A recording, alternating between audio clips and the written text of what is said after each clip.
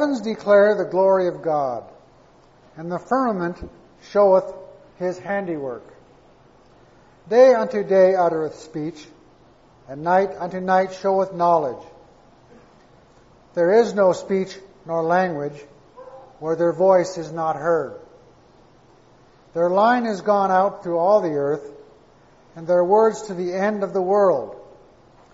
In them he hath set a tabernacle for the sun, which is as a bridegroom coming out of his chamber, and rejoiceth as a strong man to run a race. His going forth is from the end of the heaven, and his circuit unto the ends of it, and there is nothing hid from the heat thereof. The law of the Lord is perfect, converting the soul. The testimony of the Lord is sure, making wise the simple. The statutes of the Lord are right, rejoicing the heart. The commandment of the Lord is pure, enlightening the eyes. The fear of the Lord is clean, enduring forever. The judgments of the Lord are true and righteous altogether. More to be desired are they than gold, yea, than much fine gold. Sweeter also than honey and the honeycomb. Moreover, by them is thy servant warned, and in keeping of them there is great reward. Who can understand his error? Cleanse thou me from secret faults. Keep back thy servant also from presumptuous sins. Let them not have dominion over me, then shall I be upright. And I shall be innocent from the great transgression. Let the words of my mouth and the meditation of my heart be acceptable in thy sight, O Lord, my strength and my Redeemer. Please give your kind attention as we call upon Brother Jim Horton to speak to us tonight on The Heavens Declare the Glory of God. Brother Jim.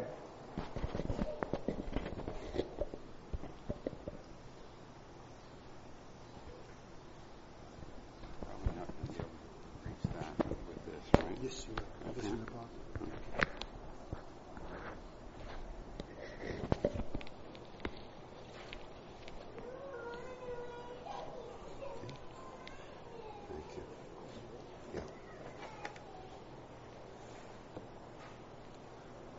Before beginning the remarks that I should like to make, I'd like to express to all of you, on behalf of myself and my sister wife Alice, how pleased and privileged we feel to be here with you. It's been a long time since I've been here, and an even longer time since Alice was here. And we bring the love and the fraternal good wishes of the brothers and sisters in the Hamilton West Avenue Ecclesia to you. And I know that there are some other folks from that ecclesia here. And I can tell you that there are many in our home ecclesia who would like to be here, not because I'm here, but they'd like to be here because you're here, to be able to fellowship with you. Having said that, this evening what we plan to do is to show principally for most of the time that we have allotted some slides. And if you can't see them over here, I want to make it very clear that you've got all the permission in the world to move wherever you want. It's not going to upset me if people are up moving around in order to try to get, better access of looking at the screen. I'm probably going to be standing here to the right-hand side of the podium, and that may obscure the vision of some of you. So please feel free to, make whatever adjustments you need to make. What we would like to do tonight is to hopefully give you maybe a little different perspective on things. We'd like to give you a set of eyeglasses to look at primarily the doctrine, I think we're getting feedback here, the doctrine of the kingdom of God, but in a way that we don't normally look at it. It's nothing new, it's just a different perspective. And in regard to perspective, I'd like to just, in a very rudimentary way, try to demonstrate something here. If we look at this, all we see is a black dot in the middle of the screen. That's principally what you will see. However, if we add more detail to try to give us some sense of perspective or depth, then that might help us get some better perspective on figuring out what this is. Well, now we have a black dot with a kind of funny black swirl swinging around to the sort of upper right quadrant. It really doesn't tell us what's there, does it? If, however, we were to add this, then I think that takes us a long way down the road to getting maybe a better picture what that black dot might be. Finally, if we were to add to this that information, and it doesn't quite register, but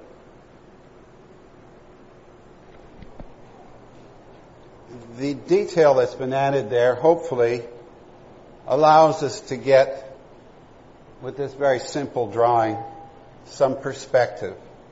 Namely that, hopefully, you will see this, that we have the black dot as the front of a train.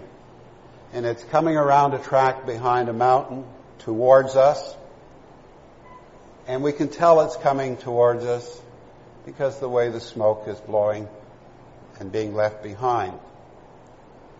The trees in the foreground are larger than those in the back, and this rather poor attempt to draw a track coming towards us with more detail and greater width and sort of going to a vanishing point towards the train gives us a very rudimentary, rather poorly drawn sketch of perspective. I mean, with that information, we certainly get a lot more than just a dot. And it's kind of in that respect that we would like to try to share with you a perspective about the kingdom of God and the purpose of God.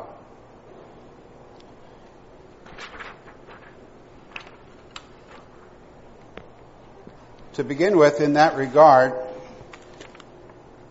I would like to share with you some words from Dr. Thomas in that section of Elpis Israel where he talks about the rudiments of the world and is talking about the big picture purpose of God.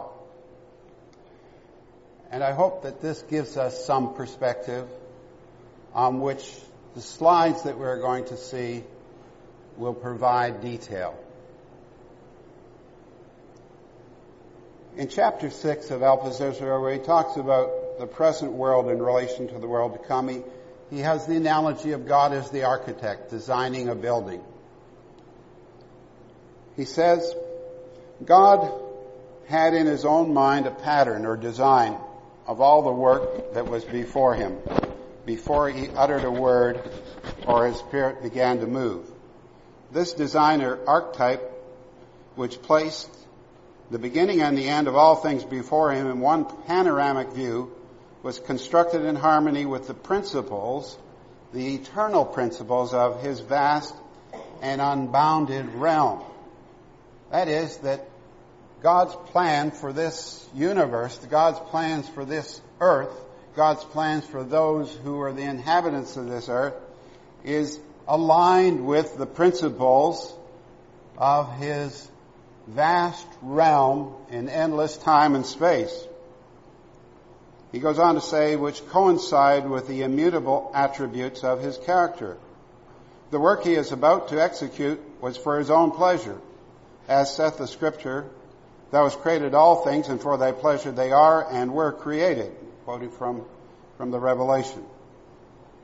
But when the work is finished, for his own pleasure. What will it consist of? This inquiry we make as the spectators of the wonders of. And he nominates three things here. And I'd ask you to sort of keep these three things in mind because we have the responsibility to share some thoughts with you tomorrow morning and tomorrow evening. And these three things comprise, in a very synoptic way, the thoughts we would like to share with you tonight and tomorrow morning and tomorrow evening, God willing. And they are that we see, looking at the Scriptures, the spectators of the wonders of God's work, 1, under the heading of creation, 2, under the heading of providence, and 3, under the heading of redemption. Creation, providence, and redemption. The only thing is that tomorrow we want to talk about creation tonight. Tomorrow we would like to talk about redemption first, tomorrow morning, and then providence subsequent to that, for a very good reason that Paul nominates in his letter to the Ephesians, and we'll leave that till tomorrow morning. He asks the question, what temple or edifice is the divine architect raising for his own pleasure and glory? He talks about God having provided his word. He says, God then has caused a book to be written for our information as to his design, his ultimate purpose in the works of creation, providence, and redemption, which are the three grand divisions of his labor. And I like that phrase, that creation, providence, and redemption are the three grand divisions of the purpose of God, and which are all tending to the development of one great and glorious consummation. What he has said shall be the permanent constitution of things, must be the end which he originally designed before he ever created the foundations of the earth, before they were ever laid. Turn we then to the last two chapters of the book which God learned from these things. We learned from them, from the revelation, that there is to be a great physical and moral renovation of the earth, that every curse is to cease from off this globe, and that it is to be peopled with men who will be deathless and free from all evil, that they will all be the sons of God, a community of glorious, honorable, incorruptible, and living beings, who will constitute the abode of the Lord God Almighty and the Lamb, the glory of whose presence will evolve a brilliancy surpassing the splendor of the sun. The globe, this earth, the globe, a glorious dwelling place, and its inhabitants an immortal and glorious people, with the indwelling presence of the eternal himself, is the consummation which God reveals as the answer to the question concerning his ultimate design. That's the vision. He goes on to say, the revealed mystery or hidden thing, the revealed mystery of God's will, which he has purposed in his own mind, is first to found a kingdom and empire of nations, which he will bestow on the crucified and resurrected King of the Jews, and upon all those who believe the doctrine or word concerning it, and become obedient to the faith. And secondly, and he's talking there about the transitional phase of the 1,000-year millennial reign of Christ on earth. And then he jumps to the end of that period of time, and he says, secondly, at the end of the 7,000 years from the foundation of the world, to renovate the globe and to people it It doesn't say this, but my bracketed one adjective here, fully, totally, exclusively, to people it with immortal men, equal to the angels, who shall all have attained to the eternal state and to be the possession of all of its transcendent glories, on the principle of believing his exceeding great and precious promises, and of lovingly and voluntarily obeying his laws. Behold then the conclusion. And he's talking about the final denouement, the final purpose of God on the morrow after the Sabbath, as it were, in the beginning of that great 8,000th year. Behold the conclusion of the matter. God purposes to elaborate the ages of the ages with all that shall pertain to them. Thus constituted, this globe will become a glorious province of the universe and a new imperial abode of the divine majesty. It will then be a sealess and luminous sphere with all that is meant by there being no more sea.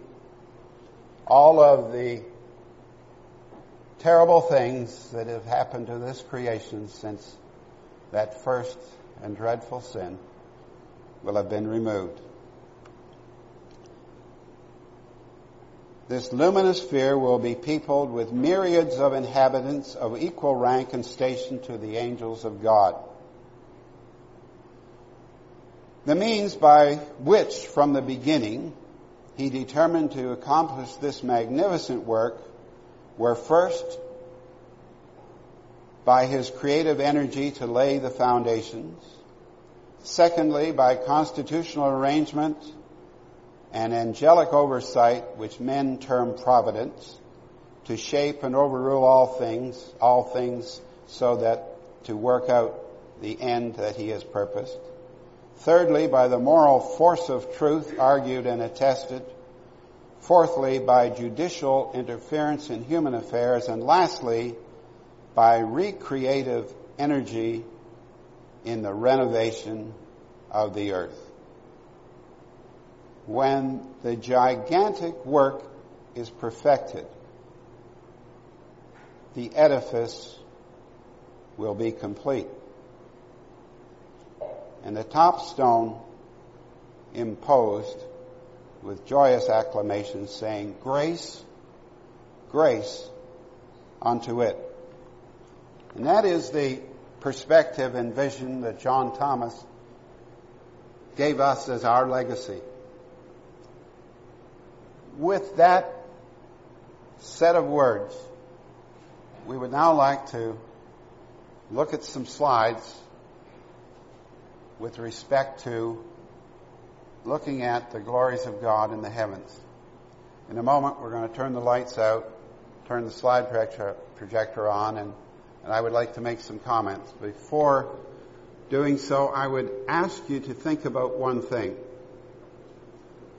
In the days of all of the servants of old, certainly all through Old Testament times and the New Testament times, men and women lived in a world without these things, without electricity, without man-made artificial light. And for Abram, for Lot,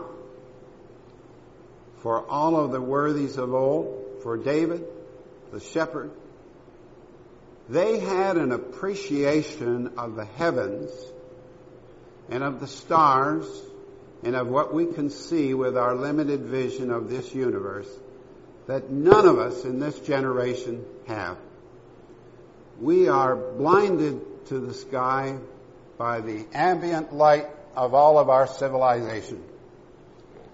Even in a place like this, you need to get away from all of the local light to get to, if you can, an absolutely jet dark place without light coming in over the horizon, and a clear sky, to be able to look up and really begin to perceive what David must have seen every night of his young life and probably throughout his entire life. But certainly as a shepherd boy, on those nights that he would have stayed out there and slept out in the open, he would have seen time after time the glories of God in a way that we can't. The same is true of Abram. You know, on that whole journey from Ur of the Chaldees to Haran and then to the land of promise, he would have seen the hand of God as part of his every 24-hour experience of every day of his life. And that, I think, is an important perspective. And it's an important perspective that our first scripture that we look at speaks to. Having said that, I'm going to just turn this on. We will try to put the lights out and go from there.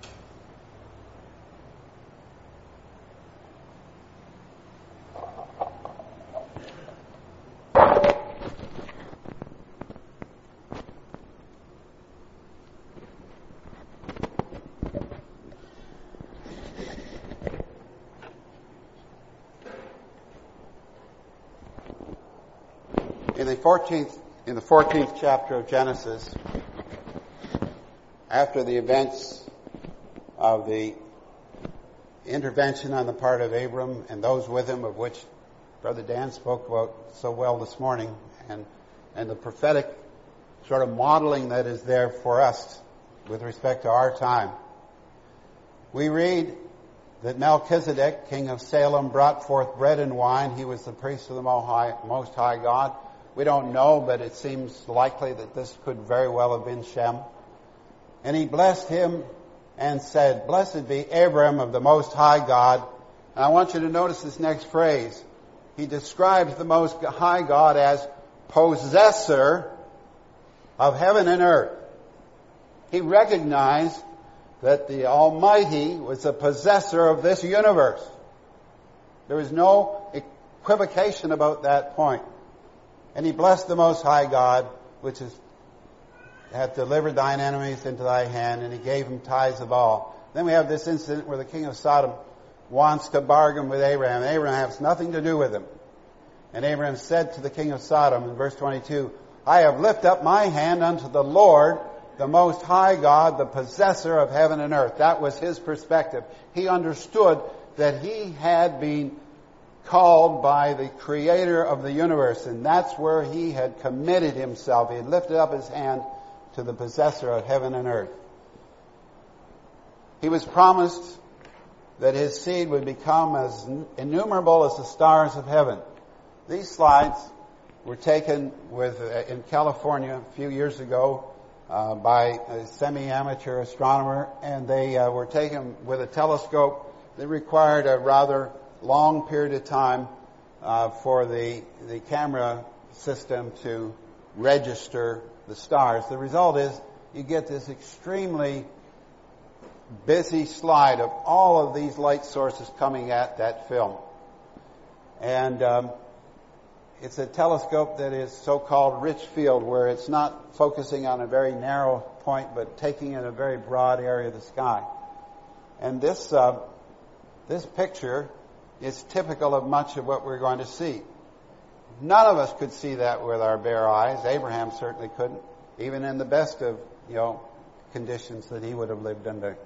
But he certainly saw a great deal more than we see. We are blessed to have the technology in the world we live in to let us see these things.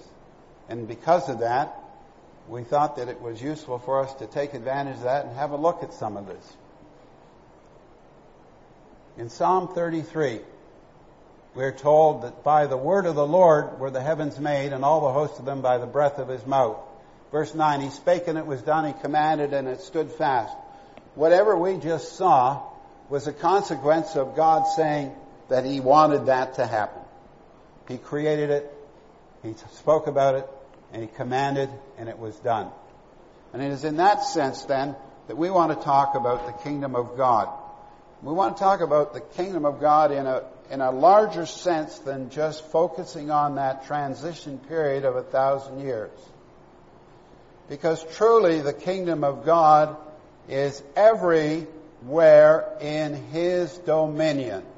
Kingdom is really, when related to the word dominion. You know, there's a phrase, King's Dominion. The country of Canada is known as the Dominion of Canada. Virginia is the Old Dominion. It's talking about the area of a political or a state boundary area. It's talking about the area of control. It's talking about the area of dominance and control that the king had in a given dominion. The kingdoms of men, Nebuchadnezzar had dominance over his empire or kingdom. And the universe, in all of its magnitude, is subject to the dominance of God. So in the largest sort of big picture screen that we're asking all of us to take here with regard to our relationship to God's purpose, I ask you to think about the kingdom of God on a much bigger scale in terms of what he has created, where he has total dominance, and certainly in the heavens where his will is done without exception. Sadly, at this point in time, that is not true on earth, and we pray, thy kingdom come to this earth in the sense that it is in heaven, that his will might be done here as it is by the angels and those ministers of and spirits of his who are his servants. So we want to look on this big, broad, brushstroke picture about the kingdom of God, analogous to the things we read from the rudiments of the world in John Thomas's chapter that we read tonight.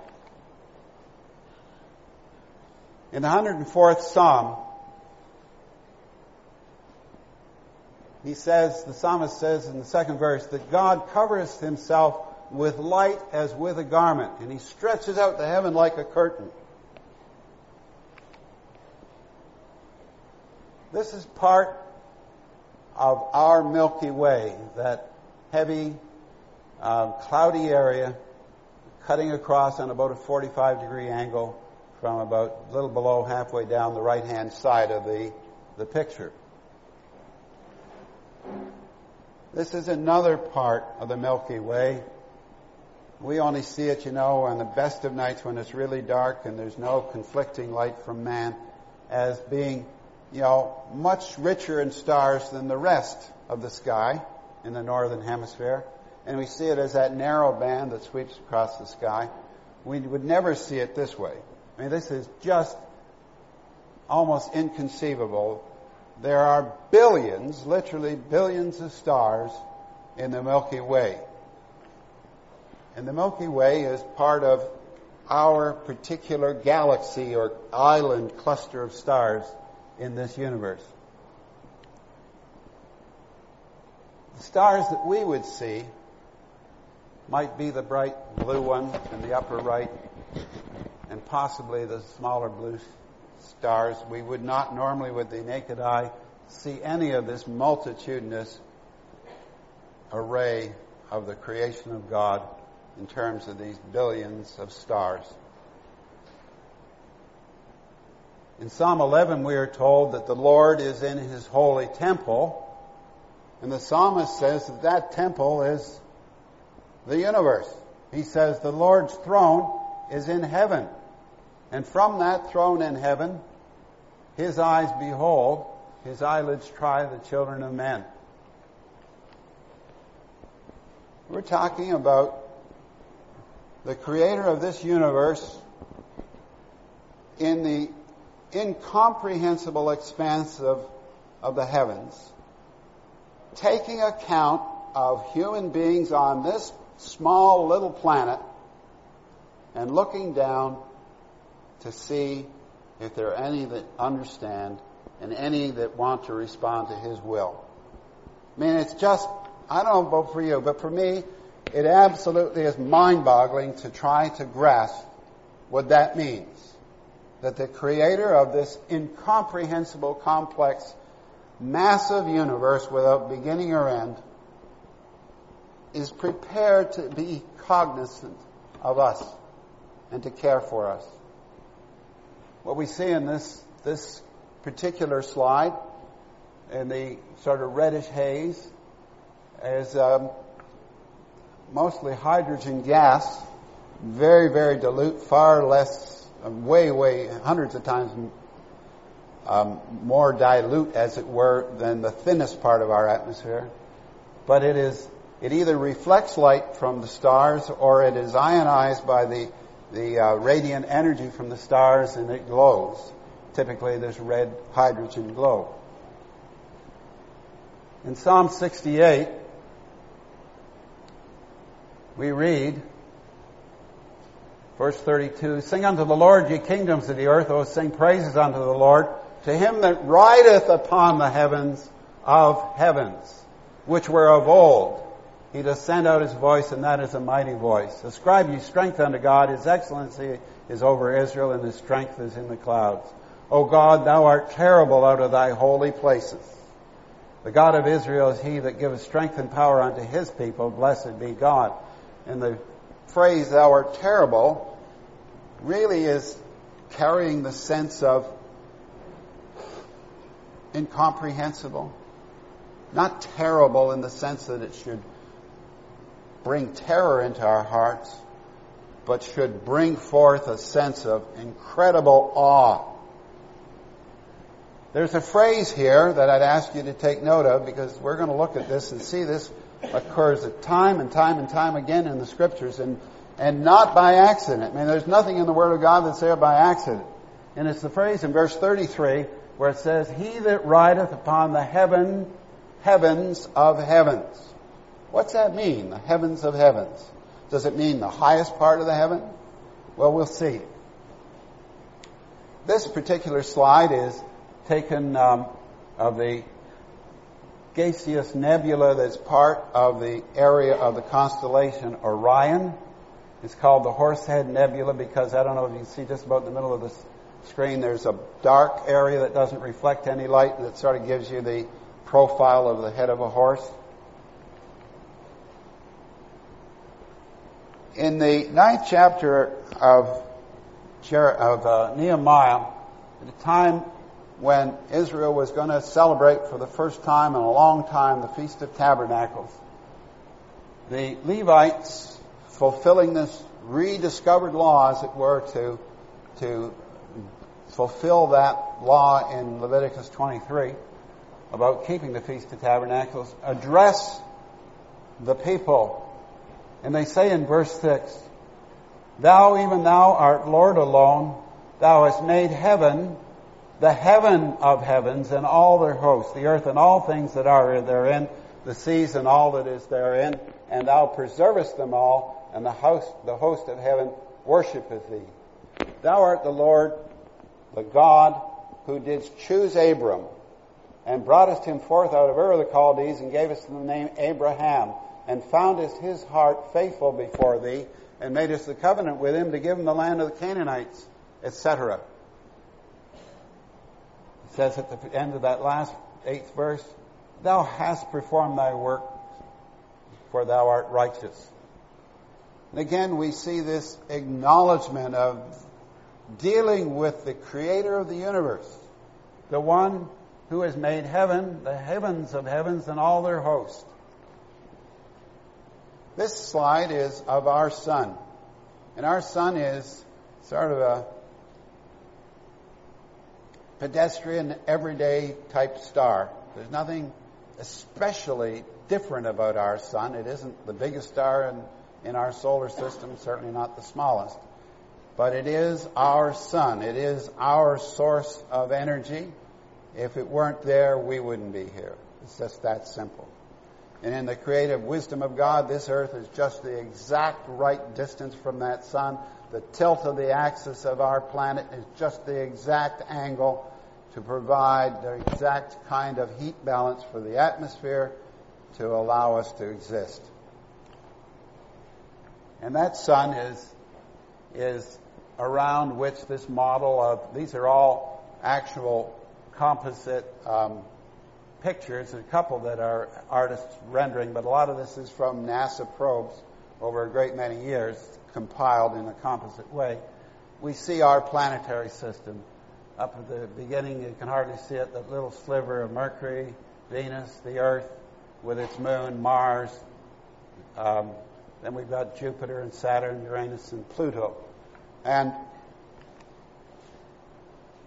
in all of that, just in our own little planetary system,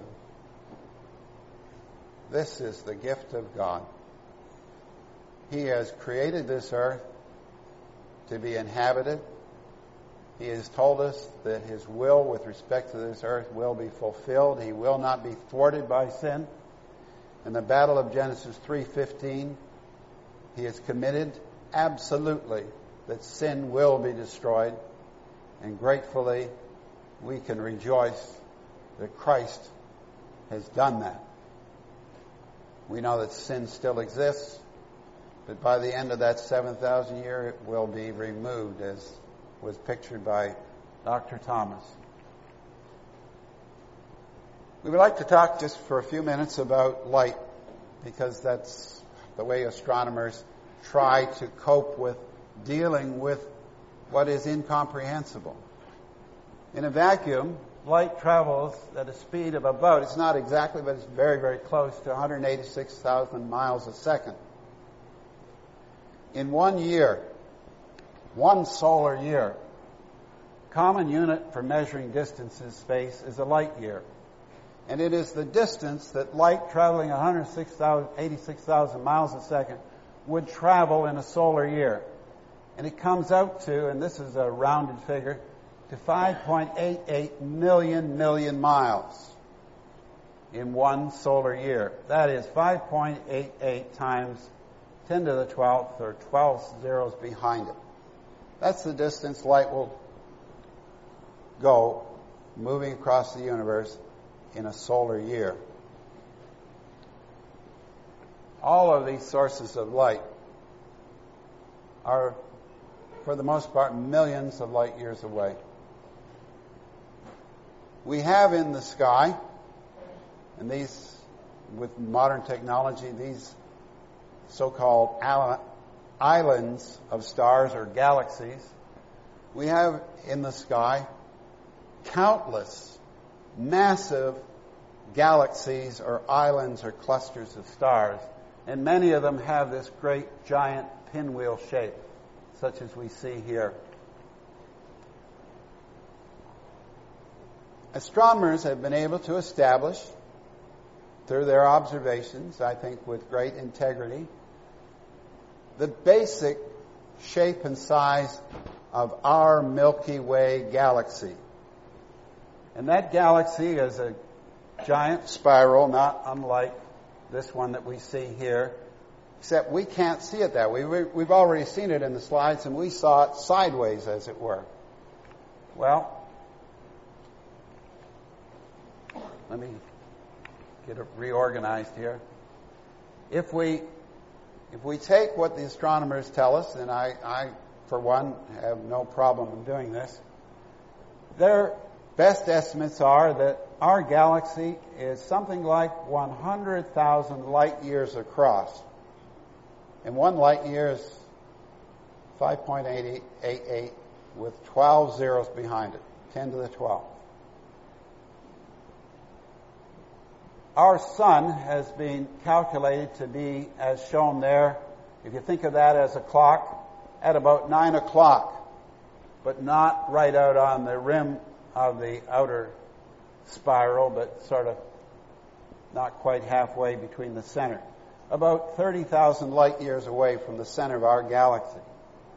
What we do see and can see when we look at the Milky Way is this lower part, looking at it as it were sideways. And the estimate is that the depth of our galaxy is probably 20,000 light years. And again, our sun is out on the sort of side in the sort of central plane of our galaxy. Well, this is what it looks like. This is an enlargement of a part of the Milky Way. And you can see the gaseous clouds towards the center and the right, where it's much deeper. And it's looking out, as it were, across the pie plate. This is an enlargement of towards the center of the Milky Way. And literally, there are billions of suns or stars. And yet God has seen fit to associate around our sun that planetary system with this beautiful earth as the place where he chose to put his feet, where he will, in Jerusalem, make the place of his manifestation and his abode. It is to be, as Dr. Thomas said, a province in the universe for his dwelling. Well, looking at these galaxies,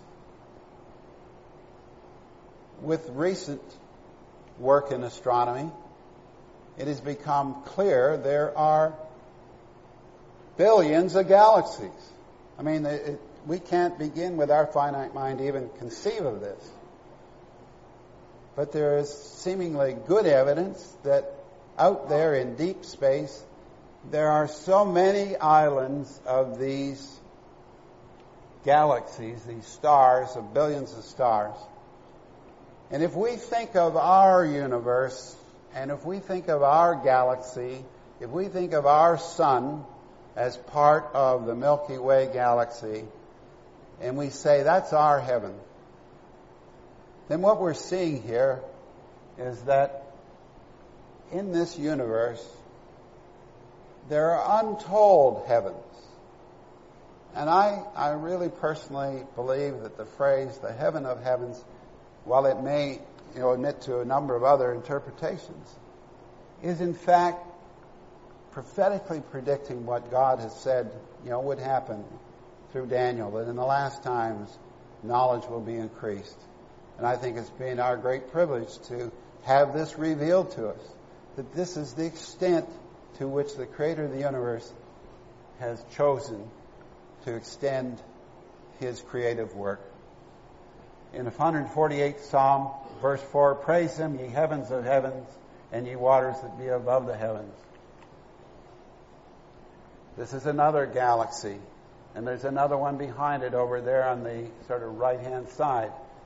And they're available, and I don't have them here today, but they're available, slides like that show galaxy after galaxy after galaxy.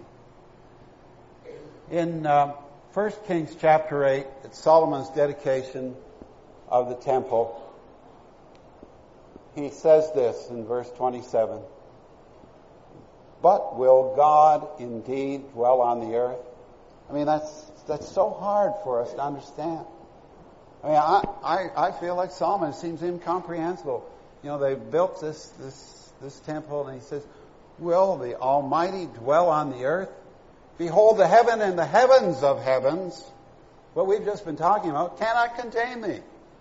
How much less this house that I have builded? And he goes on, in that sense of awe, he goes on to pray that God would hear Israel when they call in distress and in trouble, that his eyes would be upon them night and day, and that he would hear them and forgive. And if you read that chapter, time after time that point is made. He pleads with the Creator of the universe to hear them and be forgiving, recognizing the frailties of men. This is the Andromeda galaxy, which astronomers say is the most one, at least the one that is most analogous to our own, much like our own Milky Way, a little bit bigger. We talked about God looking down from heaven. In this psalm, and in Psalm 50, at least, yes, this Psalm 14:53, where it's almost the same, we have this statement that the Lord looked down from heaven upon the children of men to see if there are any that did understand and seek God. If there were any that did understand what? Well, at the most rudimentary level, did understand that it is He that has made us and not we ourselves. That He is the possessor of heaven and earth. That He is the creator and possessor of heaven and earth. That Melchizedek attested to, and that Abraham also attested to. In the 102nd Psalm, we read about God looking down from the heights of His sanctuary. From heaven did the Lord behold the earth, to hear the groanings of the prisoner, and loose those that are appointed to death. And of course, that's His purpose. I'd like you to note the phrase, from His sanctuary.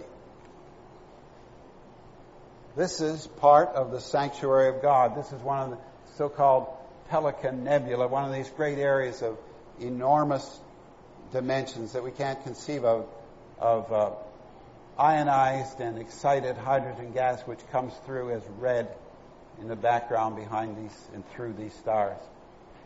In the challenge that God makes to Job, which finally ended up, of course, with Job saying, I repent and abhor myself and repent in dust and ashes. He said, he finally sees. He thought he understood God, but now, at the end of it all, he recognized that he only then began to understand truly and perceive truly who and what God is and what is required of him. God asked him, among a whole series of things through these chapters, in the latter part of the 30s and the beginning of the last few chapters in the 40s of Job, he says this about the universe. He says, can you bind the sweet influences of the Pleiades or loose the bands of Orion? And he talks about Mazzaroth and Arcturus and his sons. He's talking about the constellations that can be seen. Knowest thou the ordinance of heaven? Can you set the dominion or the extent of the universe thereof in the earth? He's asking Job, you got any understanding of this? This is the Pleiades. We see this constellation in the northern sky, about 45 degrees up, something like that. I'm not quite sure what it would be in this latitude, but somewhere like that. We tend to see it in the northern sky in the winter, off to sort of the northeast, kind of opposite the area where the Big Dipper is seen. And with the naked eye, allegedly, I can't with these old eyes, but if you're young, you can see about 7 of these stars, and they tend to sort of twinkle and have that twinkly, almost vibrating appearance, that one little place in the sky. It's actually a cluster of about 15 or 16 different stars, and this is a shot of the Pleiades. This is of Orion, the constellation of the Great Hunter. This is Cassiopeia, the W shape there. This is the Big Dipper on the left, and the bright star over on the right-hand side on the end of the handle of the Little Dipper is the North Star, the Polaris star. In Psalm 150, we're told to praise the Lord, praise God in His sanctuary, in the heavens, the place of His sanctuary, praise Him in the firmament of His power. In Psalm 96, sing unto the Lord, bless His name. Verse 2, show forth His salvation from day to day. Declare His glory among the heathen, His wonders among the people. For the Lord is great and greatly to be praised. He is to be feared above all gods. For all the gods of the nations are idols, but the Lord made the heavens. Honor and majesty are before Him. Strength and beauty are in His sanctuary. And surely that's what we've been seeing, the strength and beauty of the universe in these slides. Psalm 73. We have this situation that I think has some exhortive and instructive help for us in times of difficulty and trouble, and particularly in times if we get vexed about the wickedness of men. David says, truly God is good to Israel, even to such as are a clean heart. And then he confesses a problem that he had. He says, but as for me, my feet were almost gone. My steps had well nigh slipped. Why? For I was envious of the foolish when I saw the prosperity of the wicked. He says he was in real trouble when he saw what seemed to be so unfair. But later on in the same psalm, he tells us how he got past that, how he got perspective. He had lost his perspective for a period of time around this problem of the prosperity of the wicked. He says in verse 17, I was, in that condition. My foot had slipped, my perspective, my value system had almost gone. He says, until I went into the sanctuary of God, then understood I therein. And I think that phrase, going into the sanctuary of God, can be interpreted in a number of ways, but I suspect a very real one of them is until he went back, as it were, out there and looked at the sky and looked at the immensity of the universe and realized that the God, the creator and sustainer of all of this, was indeed the righteous, consistent, absolutely true, unfailingly just God, and that in the end of all things, it would be right. In the 17th of Jeremiah, where we find this very familiar, very true statement about our difficulties with our heart, the heart is deceitful above all things and desperately wicked. Who can know it? And that was part of David's problem in a sense in Psalm 73. He had just gotten out of perspective. He'd lost it for a period of time. In the same chapter in Jeremiah, what do we find? Verse 12, a glorious high throne from the beginning is the place of our sanctuary. He's talking about the universe. He's talking about the place of God. And he says in verse 14, in the juxtaposition of realizing our shortness in terms of our foibles and the deceitfulness of our heart, he says that the sanctuary of God is the place of help. And thus he pleads in prayer in verse 14, heal me, O Lord, and I shall be healed. Save me, and I shall be saved, for thou art my praise. There is something about the need for our mindset to recognize the immense sovereignty of God to keep us in right perspective. Verse 13 of Psalm 77, thy way, O God, is in the sanctuary. Who is so great a God as our God? Thy way is in the sanctuary. In the 19th verse of the 18th chapter of Genesis, Brother Dan made reference to this morning, in talking about God's commendation of Abram, that he knew that Abram would teach his children the right way, and he talked about that they would go correctly in the way of the Lord, and that way was the way of justice and the way of righteousness. And we're talking here that the way of God is in the sanctuary. And I think the message for us is that if we have a greater appreciation and sensitivity to the fact that the God and sustainer of this unbelievable universe has deemed fit to call us to be heirs of those promises made to Abraham, surely that has got to be an enormous sense of strength and encouragement to us, and a humbling and perspective-giving view on our relationship to Him. It's a view of standing in awe, as it were, and sinning not. Well, we're going to go very quickly through the rest of this. These typical scenes of the universe attest to, for example, the 134th Psalm, lift up your hands is the instruction here in the sanctuary, and bless the Lord that made heaven and earth, bless thee out of Zion. He's talking about the servants of God which would stand in the house of the Lord. That has it has an application to those who were charged with the care of the sanctuary under the Mosaic economy and in the temple and so on.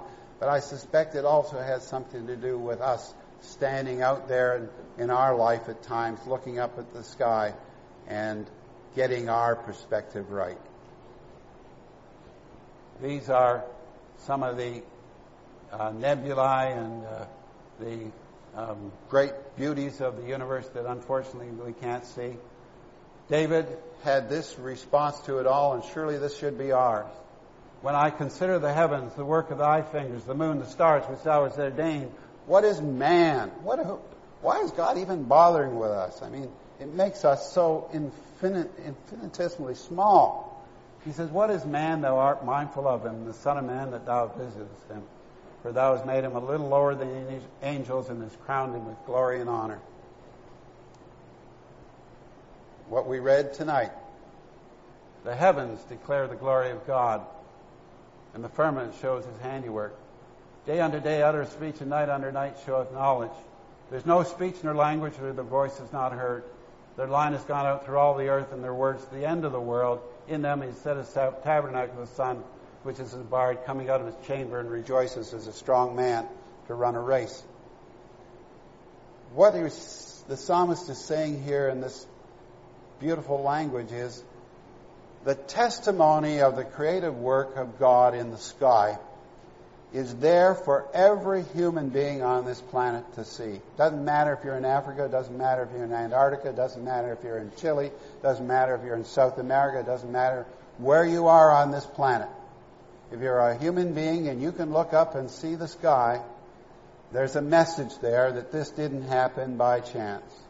If you are sensitive to absorb it and think about it, there isn't a language in the world that cannot understand this.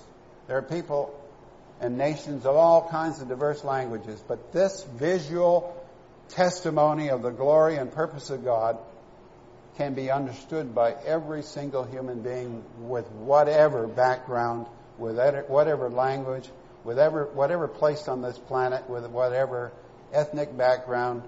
It's all the same. It's a universal message to mankind. We don't have time to go into it, but I would commend to you something the Apostle Paul says in the 10th chapter of Romans. He cites this verse, that their word is gone out and their line to all the ends of the world. He cites that as a testimony that speaks of the purpose of God when he says, the gospel is the power of God unto salvation. And I'm going to turn it up if I can read it in this light. That's my only concern here. But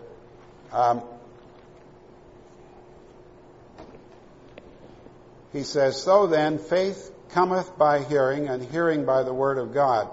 But I say, have they not heard? Yea, verily, their sound went out into all the earth, and their words unto the ends of the world. He quotes this as having a particular significance with respect to testifying of the purpose of God. I'm just going to quickly pass through these.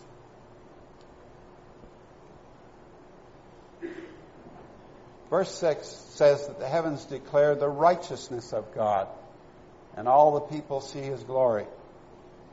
How is that so?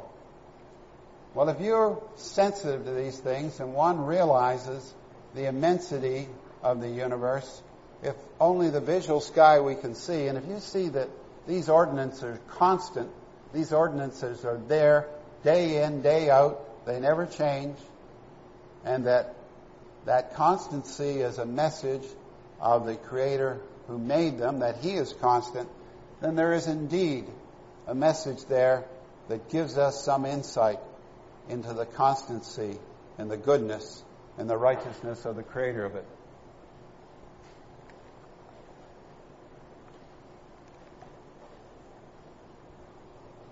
We're almost finished.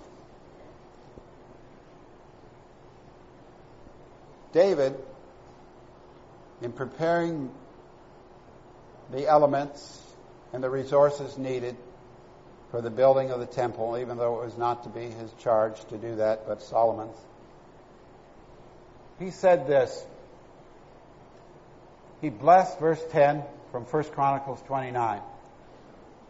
David blessed the Lord before all the congregation, and David said, Blessed be thou, Lord God of Israel, our Father, forever and ever. Thine, O Lord, is the greatness, and the power, and the glory, and the victory, and the majesty. For all that is in the heaven and in the earth is thine. Thine is the kingdom, O Lord, and thou art exalted as head above all. Both riches and honor come of thee, and thou reignest over all. And in thy hand is power and might, and in thine hand it is to make great and to give strength to all. Now therefore, our God, we thank thee and praise thy glorious name. And this perspective, but who am I, and what is my people that we should be able to offer so willingly after this sort? For all things come from thee, and of thine own have we given thee. Now you can't read that without immediately thinking of this, because it's Jesus quoting in his giving of prayer to his disciples from those very words. After this manner, therefore, praise ye, our Father which art in heaven, hallowed be thy name. Hallowed. In awe and reverence, hallowed be the name of God. Thy kingdom come. Thy will be done on earth as it is in heaven. Give us this day our daily bread, and forgive us our debts as we forgive our debtors. Lead us not into temptation, but deliver us from evil. For thine is the kingdom. It's exactly what David said. And the power and the glory forever. Amen. It's a direct echo of what David, his father, had said generations earlier. And it's interesting to note that the only piece of this prayer recognizing the sovereignty of God in this universe and that the kingdom is his, and we pray for the day when this earth will be filled with his glory as the heavens are, and he will be truly all in all. The only thing he comments about in terms of our fulfilling our obligations in this respect is the editorial comment in verses 14 and 15. The absolute essential requirement that we take unto us in an acting and living way the justice and the righteousness of God. He says, if you forgive men their trespasses, your heavenly Father will also forgive you. But if you forgive not your men their trespasses, neither will your Father forgive your trespasses. And just that plain and that blunt and that straightforward. God demands a compassionate and forgiving spirit of us if we're going to begin to understand who and what he is. This is what the Creator of the universe is demanding of us. Why? Well, in the 103rd Psalm, we are told of his mercy and forgiveness and graciousness, how he is slow to anger and plenteous in mercy, how he has not dealt with us after our sins nor rewarded us after our iniquities. And the universe is taken as the measure of his forgiveness. For as the heaven is high above the earth, so great is his mercy towards them that fear him, towards those who are prepared to stand in awe of him. As far as the east is from the west, from one end of the universe to the other, so far has he removed our transgressions from us. Why? Because notwithstanding, he is the possessor of heaven and earth and the creator of all that is or ever will be or ever has been. He is somehow able to look upon us, sick and dying, descendants from Adam, and to pity us as his children, like a father. He pitieth them that fear him, because he knows our frame. In his compassion and his love, he remembers our foibles and our frailties, and that we are dust. And it is his purpose to take out of this sick and dying creation a people to bear his name eternally, who will not be dust, but will be immortalized to be part of the multitudinous Christ. Thus we see the universe before us.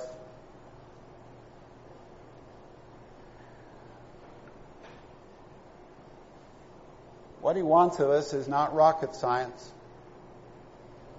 in Deuteronomy chapter 10 and reading again the law to Israel before they went into the land, Moses says, what is it that God wants us to do? What doth the Lord require of thee, but to fear the Lord thy God? To fear the Lord thy God, to stand in awe of Him. That's the first prerequisite. To walk in His ways, to love Him, to serve the Lord thy God with all thy heart and with all thy soul, to keep the commandments of the Lord. Behold, the heaven and the heaven of heavens is the Lord's thy God. The earth also, and all that therein is. If there's a message here, it's that understanding to the extent that our finite, limited minds can, even a little bit of the tip of the iceberg of what we're talking about, of the immensity of the universe, and that the creator and sustainer of this loves us and cares for us and requires of us that we love Him and serve Him with all our heart and soul. If we can match that challenge with a grasp, even though it is limited, of what we see here,